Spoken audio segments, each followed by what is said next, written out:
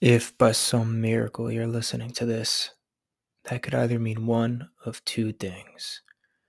Either we made it out, or I'm long gone by now. Whichever it is, my name is Jesse, and this is my story.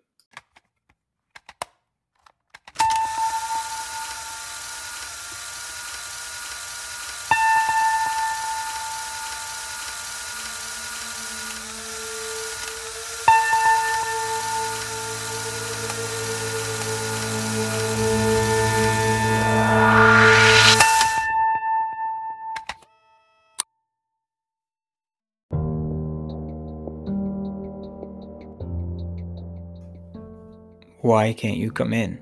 She asked with a stink eye to accompany it. He was coughing. He was sick. Or at least he might have been. I don't know. Just drive. Head towards camp. She pulled off slowly, I assumed to make sure I didn't fall off, when I knocked on the back window to tell her to pick it up, in case she forgot there was a man with a gun who just wanted me as his new throw rug. She was still cautious as she sped up, but that wouldn't last long. As we made our way to the end of the block, we passed a scene that we all would have been more than happy to never see again. As we passed the last house on the right, our wide eyes were met back with the stare of 5 rednecks, 2 of which recognized us and our van right away. It was the big man and Junior from the first house. "Hey, where you going?" "Not so fast, let's talk," the big man said. "Come on now, you're not the only one with a car." "Go, go, go," I said with aggression as I banged on the back of the window. "Junior, get the truck. We're going where they're going." Lenny sped off down the block, making a few random turns, careful not to go in a circle. With one hand holding onto my stock roof rack as I stood on the steel bumper, I used the other hand to pull out my revolver just in case they did catch up. I was looking back for any sign of them when the van slowed down to a quick stop. I turned forward to ask why the hell she was stopping when I immediately got all of my answers answered. A red, beat-up pickup with 3 men in the bed and the big man and Junior in the cab blocked the street.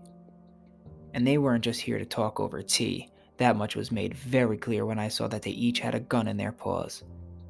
Before I could even jump down off the back and face them with my gun drawn, Lenny peeled off to the left across the front lawn of a house, crashing through their old wooden fence. Broken boards and shrapnel rode over the top of the van and clipped my head before I could fully duck for cover. A match-sized gash ripped over my eyebrow and began to bleed into my eyelid.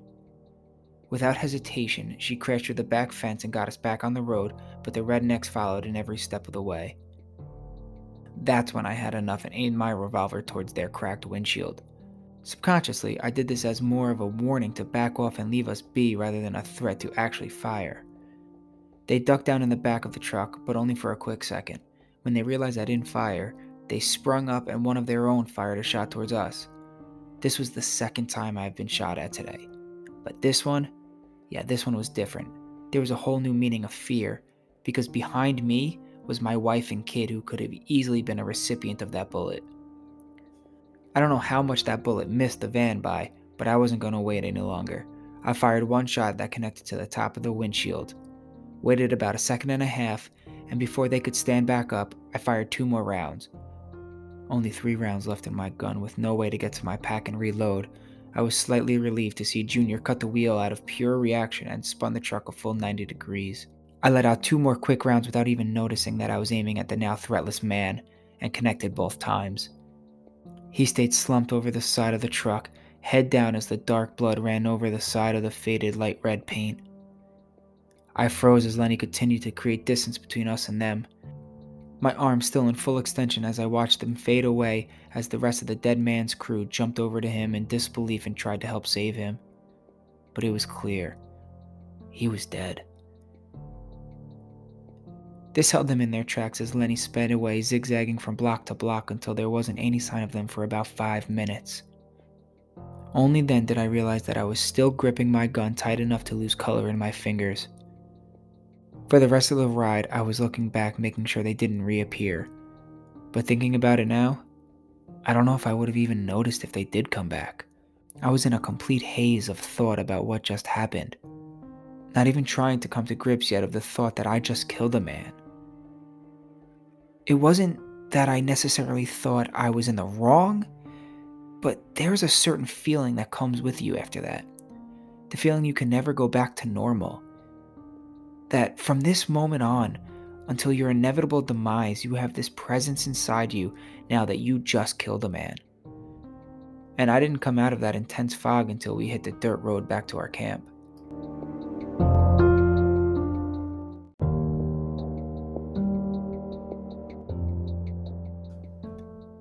A combination of fear brought by the realization that I encountered somebody who seemed to have Trovic, and the thought that I knew those rednecks were on a mission to even the count for their lost mate, kept me outside the van for 9 days. I only slept during the day and kept watch all night long. We ate separately, we bathed separately, and we made separate fires to stay warm.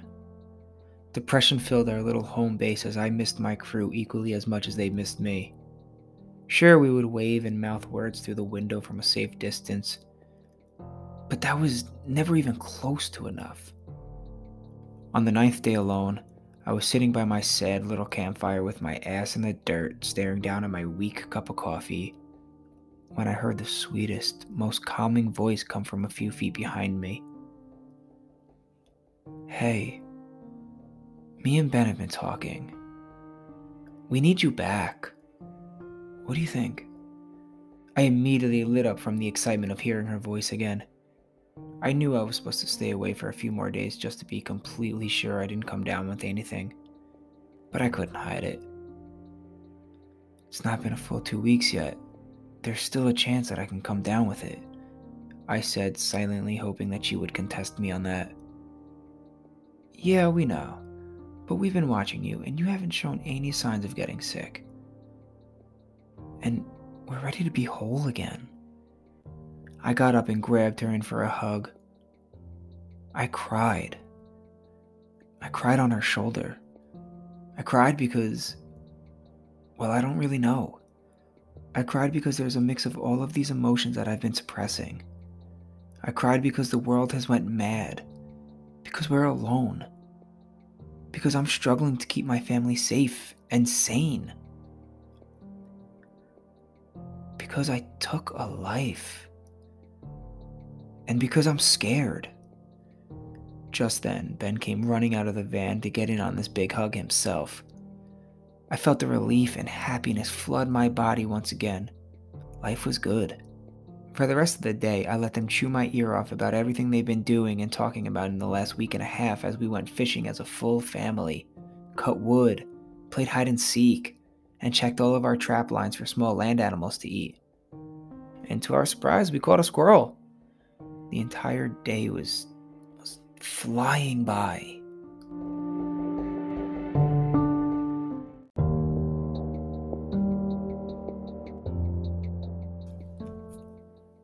That night, we were all equally as excited to get some well-needed sleep, and we felt that sense of completion that we haven't felt for the last 9 days. Just as Ben told us his last semi-exaggerated story about how he spotted a rabbit that was as big as him this morning, and that was going to be the next thing that he catches, we tucked ourselves in, and even I was going to join them in on some sleep. Just before I closed my eyes, I took a look outside to check on the fire and realized that I completely forgot to throw on that last load of logs for the night, simply just being too distracted by my first night back with my family. As much as I didn't want to move a muscle, I slipped on my boots and went to go throw them on. As I reached down, I was cracked on the back of the head by one of my own logs. A flash of light struck my eyes as I fell face first into the dirt. I immediately tried to lift myself from my chest, but found that I couldn't move my arms. The world around me was dark and blurry. The voices that surrounded me were nothing more than mumbles backed with a loud, high-pitched ringing. Then I heard 2 screams that I thought I somewhat recognized, but I couldn't remember who those vocals belonged to. I knew them, that much I was sure, but who are they? Why can't I move yet? Is somebody holding me down? And what's this warm sensation that's behind my ears? Then things began to spin, which made the screams come and go in frequency. Who is that? The mumbles that were close to my head meant nothing to me. but whoever was getting further away, that meant something. Then I felt all of the wind leave my lungs as I was kicked in the ribs. I grabbed for my ribs as I exhaled, but I was immediately grateful for the kick because I could now move my arms. I'm thankful for that.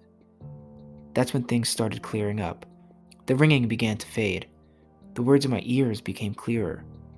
My eyes began to focus. Those screams became clearer. I know those screams. Those screams are Lenny and Ben. My Lenny and Ben. That's when my head began to clear. You see here, boy, you took one of our guys from us. I seem to have a bit of a problem with that. You see, I'm a believer in restitution. And since you took somebody from me, I'm gonna take somebody from you. But you made it too easy. You provided a 2-for-1 deal. That's a noble move if you ask me. I rolled over onto my back and began to lean up when I got a boot pressed into my chest, pushing me back down. It was a large redneck, with Junior, the higher-pitched fella, by his side.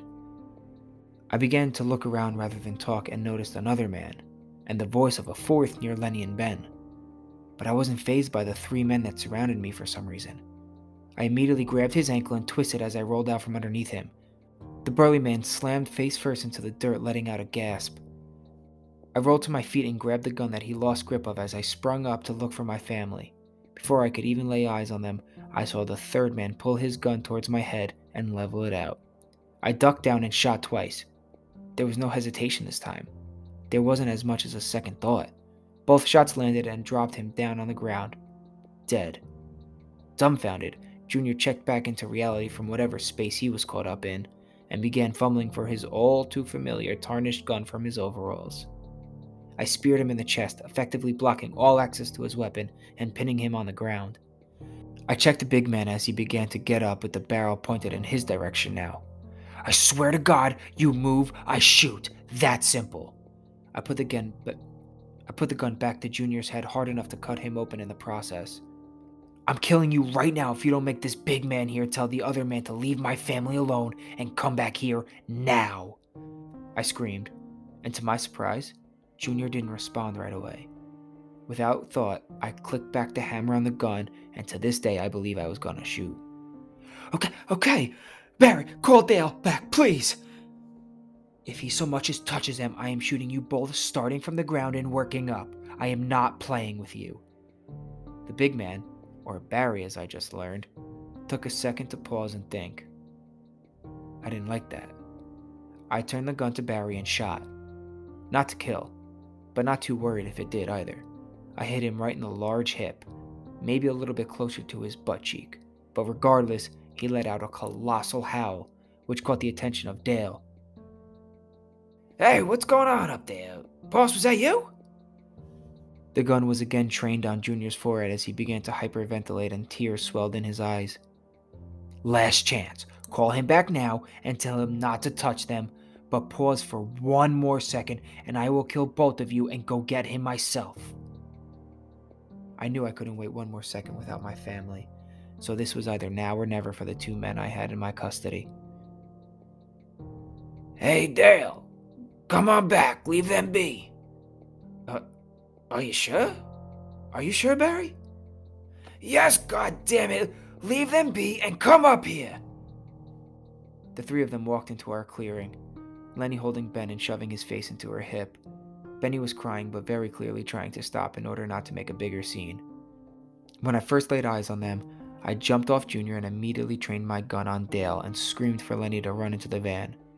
Again, to my surprise, Dale didn't have a gun. He threw his hands up and I yelled at him. Don't you even take 1 fucking step towards them or I will drop you where you stand. Whoa, okay now, brother. Just calm on down, lower your gun. You're aiming at an unarmed man, and that doesn't seem too hospitable. On the ground, now. 1 step out of line, I shoot. But how can you be so certain that that gun is loaded? It is clear to me that that gun does not belong to you at all, now does it? It would appear to be a bold judgment to assume that that gun was ever even loaded in the first place.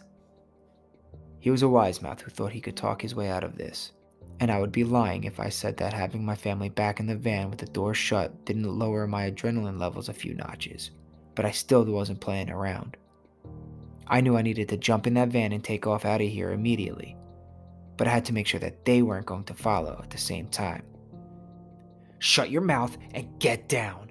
And if you hesitate or do anything other than what I am telling you to do, I am shooting Junior first, then you, and Big Man here is going to watch all of you die before I kill him too. We wanted to be left alone, but you tried to take my family. You left me no choice. At this point, I was trying to talk my way through this as opposed to using the force that I knew I wanted to, because my son was now a few feet away in that van and would hear everything that happens. And I didn't ever want him to see me kill another human being. He wouldn't be able to understand why. He will only know that I did. Luckily, Dale began to listen and slowly crouch down and head towards the ground next to Barry. No, not there. Slide away from him. He had this certain look about him, this demeanor that said that he was constantly scheming something up in his head, as if he always thought that he could figure out a way to talk himself into having the upper hand. I picked up on that right away, and I would not allow it. I was the one with the gun here, and I needed to keep that power. That's when he really locked eyes onto his friend that laid there motionless, dead. His eyes went wide. He fumbled to make sense out of it. Holy shit, no. What happened? You killed him?